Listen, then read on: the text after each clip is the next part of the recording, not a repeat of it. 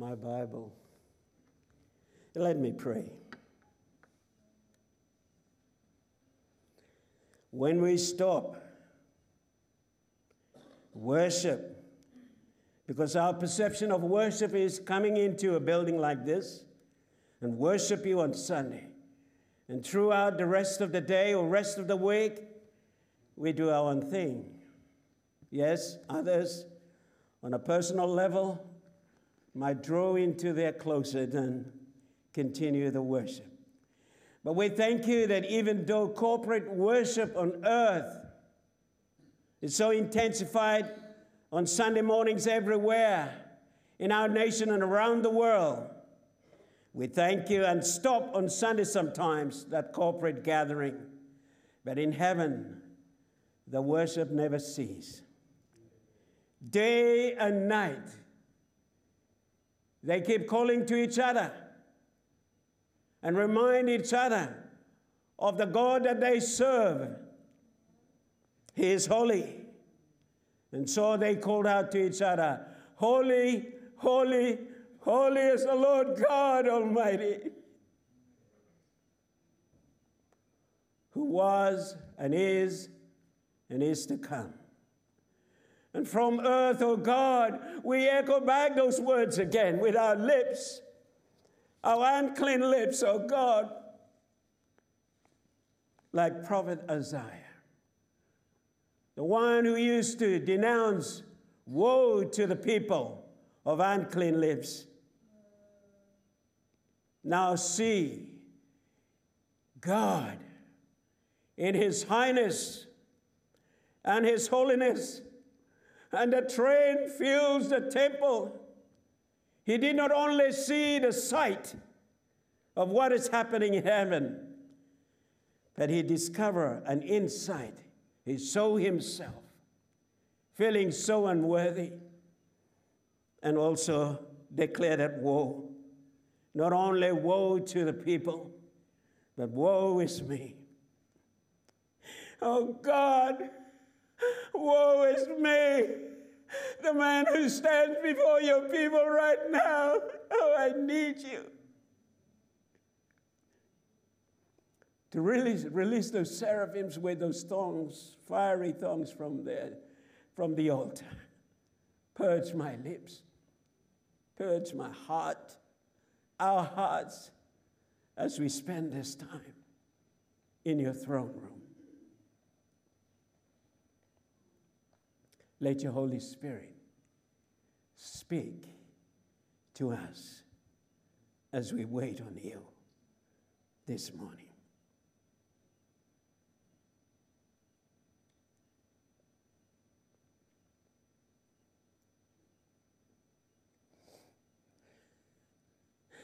Oh God, we need you.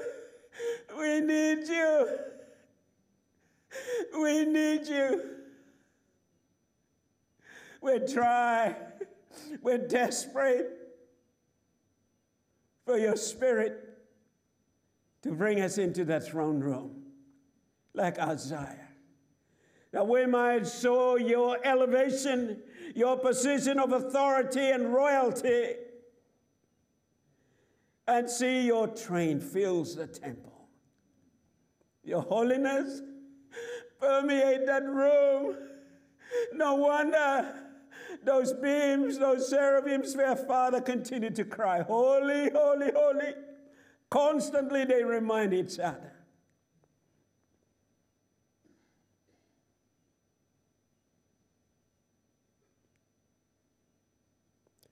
We thank you, Lord, that worship is our highest occupation on earth. And it will be our eternal occupation in heaven. So help us, teach us how to learn to worship you unceasingly, not just only when we come corporately, but by the way we live our lifestyle, the words that we say, the hearts that rendered acts of kindness to others. Is that act of worship? May we be conscious, oh Lord, and not just regard them as just a normal activities of life. They are acts of worship. Oh, Father, we want to say to you, we love you, we honor you, and we thank you for this glorious opportunity today. Speak, Lord, as I hear from you and pass it on to my brothers and my sisters this morning. Your family, your precious family, the family that you bought with the precious blood of your Son, the Lord Jesus. And we thank you that this morning we overcome the works of the enemy through the words of our testimony and the blood of the Lamb. Thank you, Lord. In Jesus' name we pray.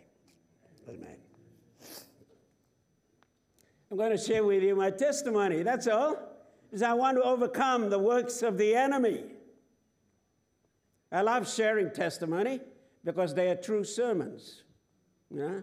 Sermon that I prove they're true. You know, God is real, as I shared it. And the basis of my testimony this morning, I'd like to base it on 1 Kings chapter 17 and chapter 18 about the man of God, Elijah. I love Elijah. That's my favorite prophet, you know, because he was a man who exercised faith. And I learned to exercise faith in coming to Australia almost 34 years now as the first missionary from the South Sea Evangelical Church in the Solomon Islands, a church that had its spiritual birth here in Australia. In Queensland, in the city of Bundaberg. So our church in the Solomon Islands, the South Sea Evangelical Church, is an Australian indigenous church in exile in the nation of Solomon Islands. And so it is right for us to come back to this land. It is right for us to be drawn by the Spirit of God to the place of our spiritual birth. That's why we come. We come because it is our legal right. It is our spiritual right to come back to this great nation of Australia and make ourselves, I'm not citizen yet after 34 years. I'm just only a permanent resident. You know? But why do I have to become a citizen? Because both seems to carry the same benefits, except voting right I don't have, you know. But otherwise, all the other benefits is also a blessing to us. Yeah. But right now, since all these kinds of things that are happening in the world, we may have to consider becoming a citizen now. You know, we have 5 children. Janet is my wife for 47 years. We are getting on in years, and I love married life. I love Janet. Janet is like a wave that I can ride on when I'm preaching because she keeps connecting with me through. Lovely. Well, I became a Christian when I was probably about 10 years old, way back in the village. And I came to know Christ over a sermon about the coming of the Lord Jesus Christ. When he comes, those who love the Lord and give their hearts to the Lord, they will go, and those who don't will be left behind. And I don't like the thought of living behind or being left behind. My parents, my other brothers, we have 4 in our family, will go and I'm going to stay. So on that day, I was convicted by fear that because I know I didn't receive Christ then, I came back home from the other island. We have twin islands offshore from the main island of Malaita, Koi and Ngongosila. We were having a service at Ngongosila. And on that Sunday, I came back home. I went under a dugout canoe and cried and said, Lord, I don't want to be left behind. I want to go. And my pastor had a custom that every Sunday evening he would go and sit in the church so that anyone has any problem or want to share or want to give their hearts to the Lord can go and see him. And that's what I did. You know, so I remember well it was Sunday. The date, I don't know, but that was a long, long time ago now. And from there on, I have that confidence and that assurance. If I die, I will go to heaven because Jesus is already in my heart. In the journey of my life, there came a change when God spoke to me in 1979. In 1979, I was working for the Solomon Island government as an education officer responsible for a certain number of schools in the province, and would go around and visit the schools. And one day, to cut a long story short, I was flying out to a Polynesian island nation, not country, islands, far out from Guadalcanal, Rennell and Bellona. I went there to run a refresher course for the teachers, and while I was on that trip, I was already a lovely Christian man and loved the Lord, and so open up for God to do something in my life.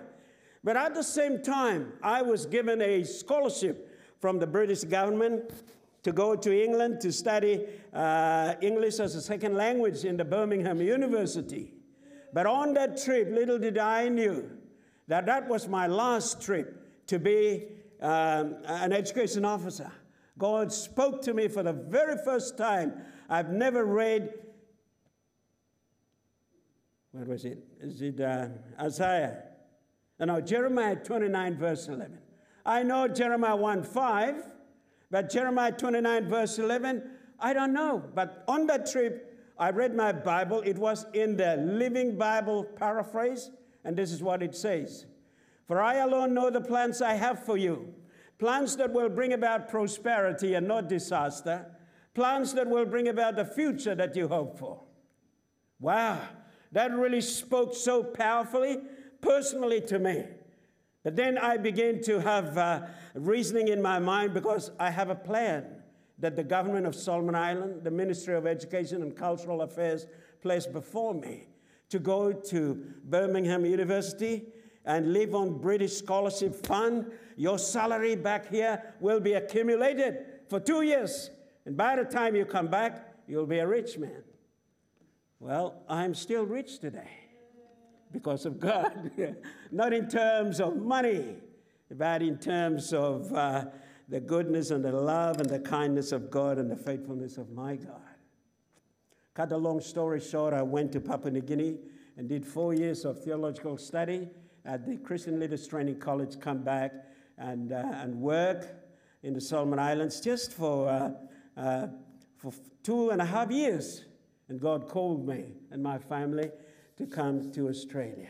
So the journey here in Australia, by September this year, will be 34 years as missionaries from the Solomon Islands. Never heard of this before. Why did I love the story of Elijah? Because the first place I was sent to work here in Australia for 2 years, I wasn't allowed to work. So I have to go, I work with a group called Gospel Outreach Center. At that time, John Tanner was the Associate Superintendent of the Baptist Union of Queensland. And he works very closely with the superintendent of this small island, indigenous community, churches, sets of churches all along the Queensland coast. And they sent me right up to Charters Towers. When I arrived at Charters Towers, they said, "You have come to the graveyard of the ministers." Oh, wow. Many ministers have come to this place, this gold city, and they never lasted. I said, well, we're going to turn this graveyard into a resurrection yard for God, And I came with passion to see revival, because prior to my coming for 2.5 years, I was called to pastor this huge church, 700 people at that time. That was a big church, and I never pastored a church before. So I said to God, God, what am I going to do? I don't know how to start. Where will I start? I was so desperate, and I cry out to God, and God says, I want you to start a prayer meeting. I said, oh, that's the weakest ministry in the life of the church. Start a prayer meeting. I said, well, if I announce it tomorrow, nobody's going to come. Can you please make it a little bit more clearer to me? He says, every Saturday, you go down to the church at 3 o'clock in the morning and pray. for your congregation. To cut the long story short, well, that's what Janet and I did. That's when I started to learn how to pray. Seriously praying. Seeking God for divine guidance and revelation in what we were doing. And to cut the long story short, that church grew within 2.5 years to 1,500 people. I broke the walls of the church, both sides and the back, in order to extend to accommodate. One Sunday, I remember I baptized 40 people under the little Baptist tree in the pulpit, under the pulpit. So when I was really raving up in the things of the Spirit, so passionate, winning souls into the kingdom of God, God said, now it's time to go to Australia. So I come with that person, with that passion in my heart to see revival in this land. I look for a prayer mountain because in that congregation in Honiara, every Friday I would take congregational members, 200, 250, sometimes 300, up to the mountain, and we spend all night praying. And guess what we pray for? We pray for Australia. Because for us, as the South Sea Evangelical Church, Australia is our spiritual birthplace. We were encouraged to pray for revival for Australia. So I was the first one who should come and bring revival to Australia, and now today I need revival myself. Oh, how I need it more than ever. Today, I have a little prayer mountain, mostly rocks. And I would go out every evening, every day, go and stand on top of these rocks and look out to the west. This is in Charters Towers. And I say, God, give me this land, give me this nation, give me this nation, oh Lord. Let your Holy Spirit come upon this nation. I've been praying for that since I arrived on day one in Charters Towers. And I'm still praying for revival. Revival is the only hope for our nation, my brothers and my sisters. So after 17 years of pastoral ministry in local churches, I resigned. I burned the bridges of my livelihood and stepped out again in faith and returned back to Bundaberg, where it was all begun for us, and established the first house of prayer and start recruiting intercessors from the islands. Please come and pray with me. Please come and hold my hand. Please come so that we can pray for this nation together, that God might have mercy on us and bring revival in this nation. Without any financial supporter, I declared to my teams, I usually bring about 6 or 7 people, the most, come and stay with me all year round. One group comes, stay for 1 month or 2 months, go back, depend on their visa, and recruit another group again. That's what I did in Bundaberg. And I said, look to God, because God is going to provide for our needs. I have proven him already in Charters Towers, because for 2 years in Charters Towers, I never buy bread, because an old man by the name of David Peel, he lives down the road, Dusty Road. We both live on the same street called Blackjack Road. I said, what sort of road is this? Blackjack Road. And every day he would go past, dust everywhere. And my wife and I and our 5 children live in this 2 little bedroom flat, just outside on the outskirts of Charters Towers.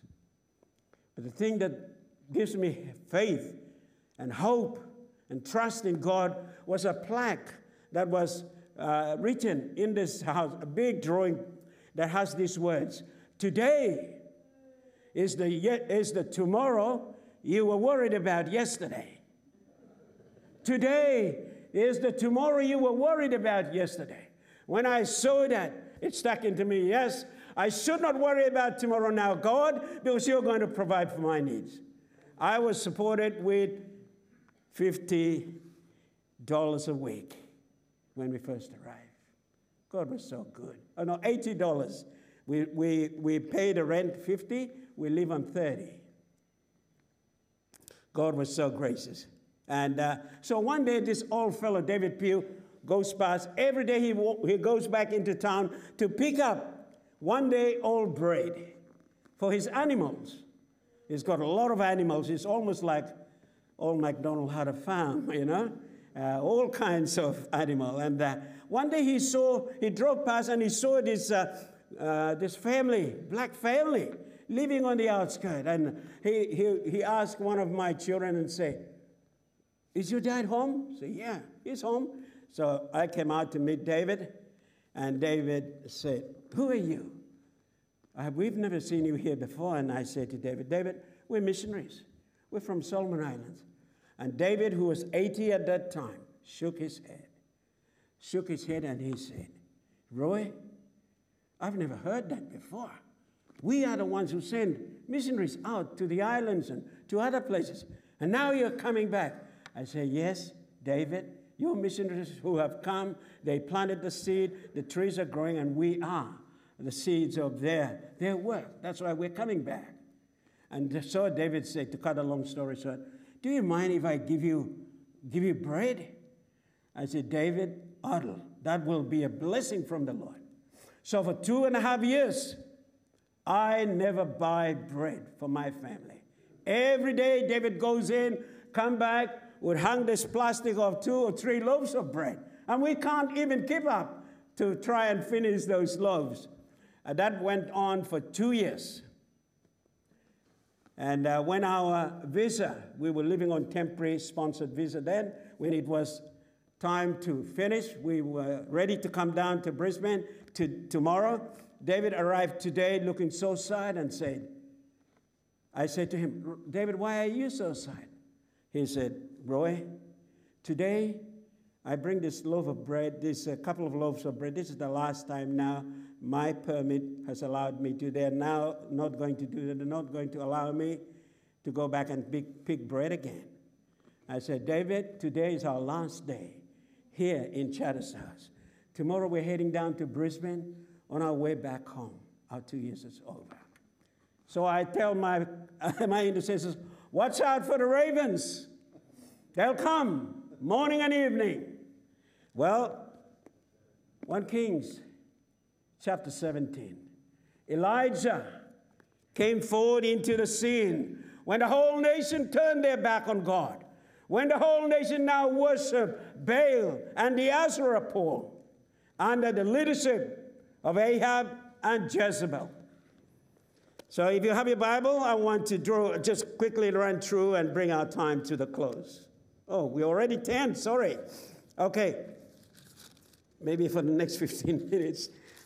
It says here, "Now Elijah the Tishbite from Tishbe in Gilead said to Ahab, 'As the Lord, the God of Israel lives, whom I serve, there will be neither dew nor rain in the next few years except at my word.'" Elijah, the man who appeared from nowhere, they know he was from Tishbe. He was a Tishbite, but they don't even know who his parents was. Some scholars say that Elijah might be an angel. And that's why the writer of James himself, tried to explain Elijah was just a man like us.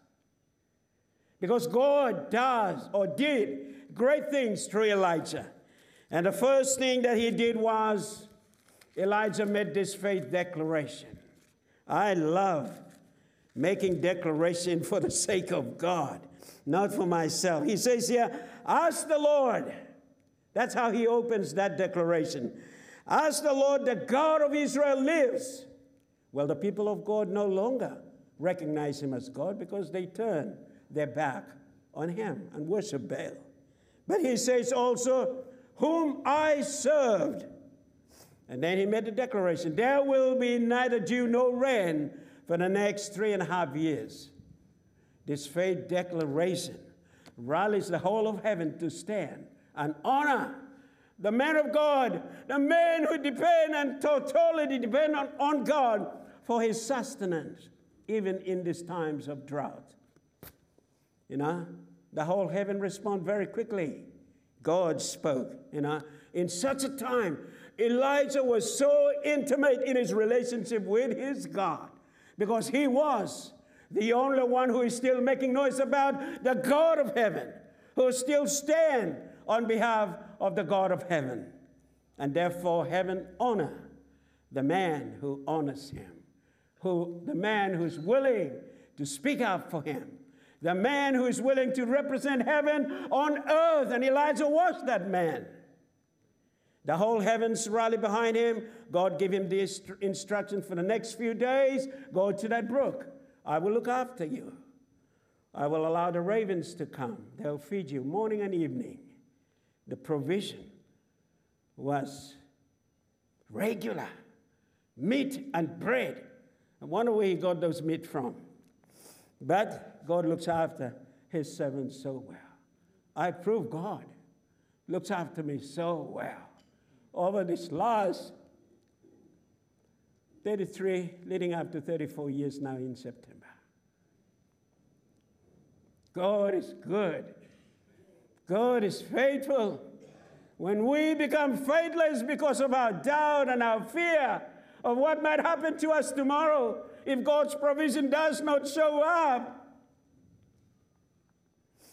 God will keep his promise. God is faithful, he has promised. He can never break his word. To the uttermost fulfilling every promise I have heard. God is faithful. I will ever trust in him each day and hour. Simple faith. The word faith for me means for all I trust him. It's a lifestyle. It's a beautiful lifestyle. It's a total dependency upon God. God proved himself. Little did the declaration has now established a journey for Elijah towards a great showdown between the God and the gods, the Baal and Asherah and the God of heaven.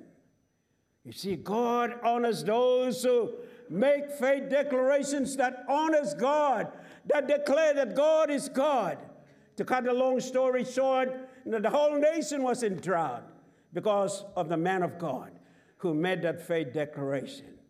The man that God honors him because he honors God. Faith honors God, and God honors faith. I want to encourage you. When at times in your personal areas of need or challenges in life, and you don't know which way to go, turn to God. Your God and my God is able to do far more than we can ever ask of him. He is a good God. He'll never fail. He'll never forsake you, my brothers. So the journey was now being established from the declaration now. It's going to be a showdown, a great contest on Mount Carmel, that the God who brings fire is a true God. You know, when you live such a life of courage and total dependency on God, you have no fear. What do you face in life? The challenges of life. And so the story goes on. God looks after Elijah at the brook of, what was it? Kerith. And then the brook dried up. God says, don't worry, my servant, I'll look after you. Go to a widow. Oh, what can this widow provide in such a time like this? In drought, what resources does she have? Well, she has only a little cruse of oil and flour. And out from that, Elijah said to her, will you make me some little bread and give me some water to drink? And the conversation went on, and she did, and God sustained that flour and that oil throughout the rest of the entire drought. That's how powerful your God and my God is. Little that we have, over to God. God will take care of it. God will take. Now comes to the day of the great showdown on Mount Carmel. I went to Israel in 2012 with Ben Gray. We were part of the international intercessors that we went there. And cut a long story short, when I went to Israel, I went to Shiloh. Shiloh was the place where the Ark of the Covenant was kept for some 20 years. When I walk on that dark, dry and dusty land, I feel that God's presence is in this place. The residue of the presence of God was so powerful there.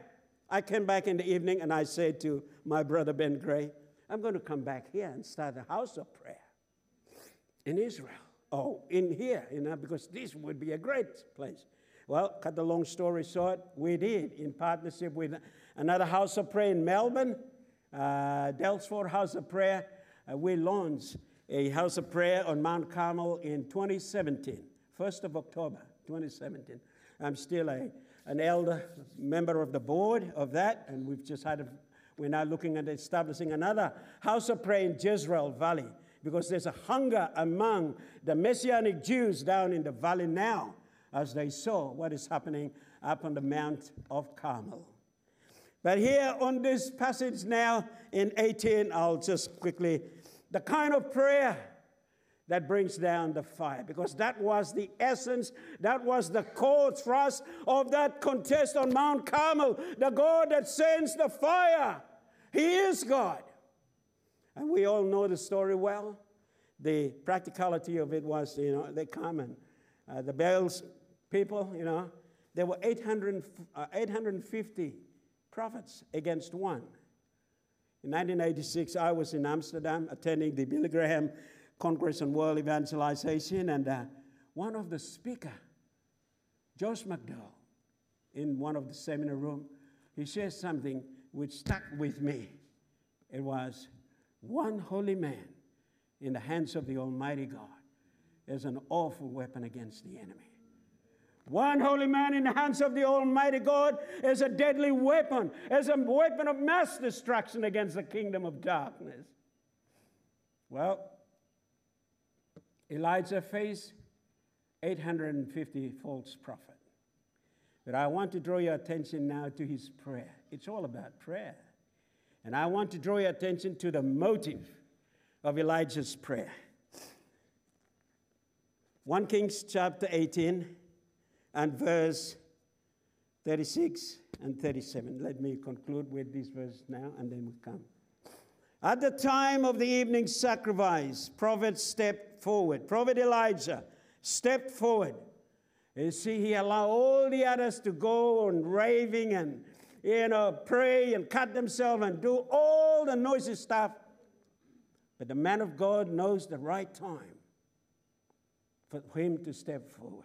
The Bible says, at the time of the evening sacrifice, Elijah probably must be a man of prayer too. He knew that this is the time when the evening sacrifice would take place.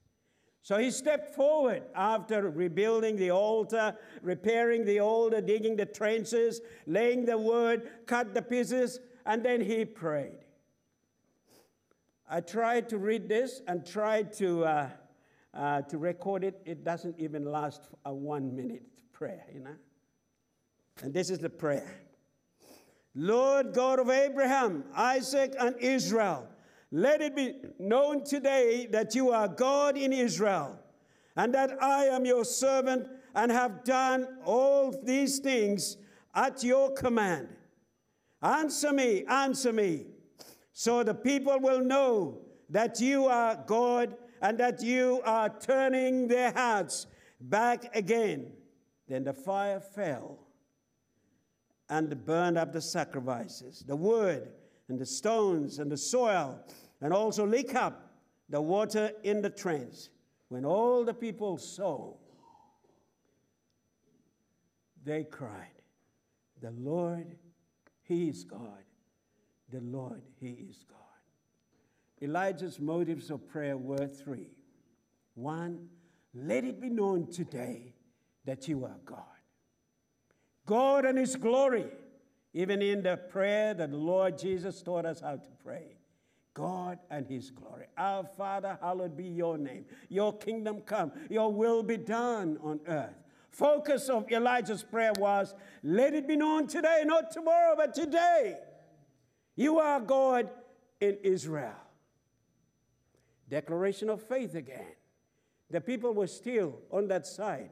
The whole nation was still under the rule of Ahab and Jezebel, those wicked servants of those false god of Baal and Asherah poles. Elijah's primary motives of prayer was, let it be known today that you are God. I pray that our prayers will always be that. God, let it be known today, not tomorrow.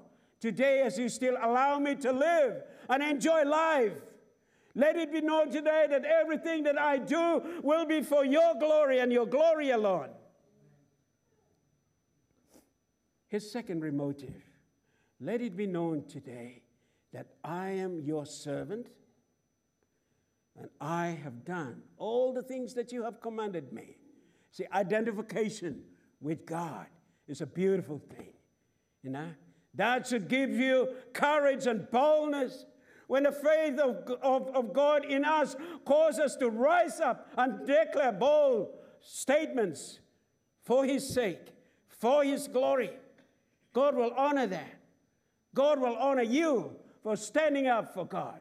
We're living in such a time now that they're trying to muzzle our mouth not to speak. God wants us to speak for Him.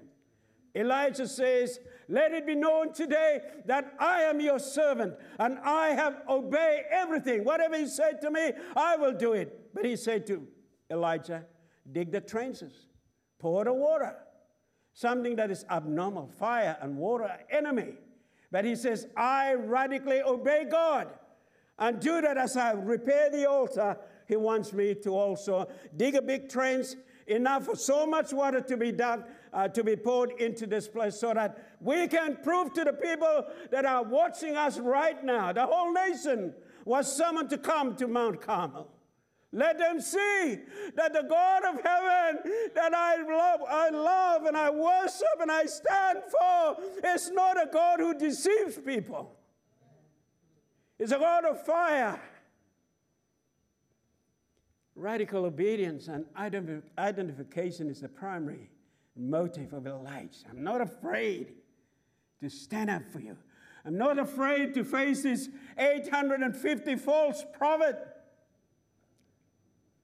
Like old Caleb, we're going to rout them out. Give me this mountain.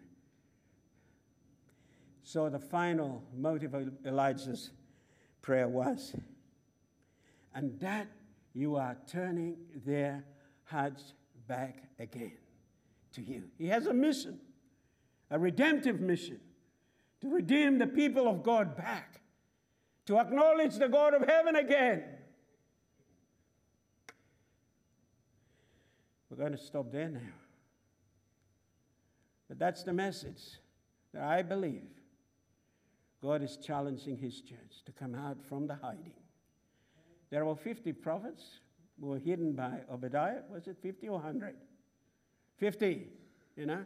And Elijah said, I am the only one. It is true because he was the only one outspoken. The rest were hiding in the cave. And we're living in such a time now, in the season of the world, that God is looking for men and women, those who would stand up for Him. Be full of courage, and your courage is really a total dependency upon God. You rely on God and let God. And when you rely on God, God will give you revelation. God will give you words of declaration. God will share with you the things that is very much upon His heart. He's looking for someone. Every time and time again in the Scripture, God uses one person. You might be that one person here today. Every revival that we read in history, we trace them back to certain people who are willing to pay the price and count the cost. We need revival today. Elijah didn't pray for revival. He knows that they already discussed. It's a common understanding among everybody now, like it is today in our nation. This nation of Australia, when I first arrived 33 years ago, I said Australia is not a praying nation. Today, there's a groundswell of prayer in this nation. Every day, Prayers are ascending up. And the focus and the expectation is, Lord, we need revival in this land. You might be that one person that God is eyeing you right now, that you could begin to say, yes, I'd like to step forward. This is the time. This is the season. It's time. There is a great expectation. You know, there is a prophetic word that comes from Canada by a man named Barry Wunsch. I don't know if any of you know. You Google him, you'll find. And he prophesied about Australia. There's going to be an outpouring of the Spirit of God in this land. And he did mention something about Sunshine Coast. I said, praise the Lord. We will continue to not storm the gates of heaven, but storm the gate of hell, but approach the gate of heaven with all humility in desperation for a fresh move of God upon our land. I'm going to ask my brothers to come, and we'll sing, Father, let revival fall on us. If that is the desire of your heart, as we sing this song, I want you to step forward. Elijah stepped forward. And today is the season of stepping forward now in our nation. There is a national expectation because of the groundswell of prayer for revival for this nation. Books have been written now, too, about this revival. But revival is a sovereign act of God. Amen. Responding to dependent prayer. We would long for God to breathe His very breath of life into the dying embers of your lives and my life. So I'll just stop there.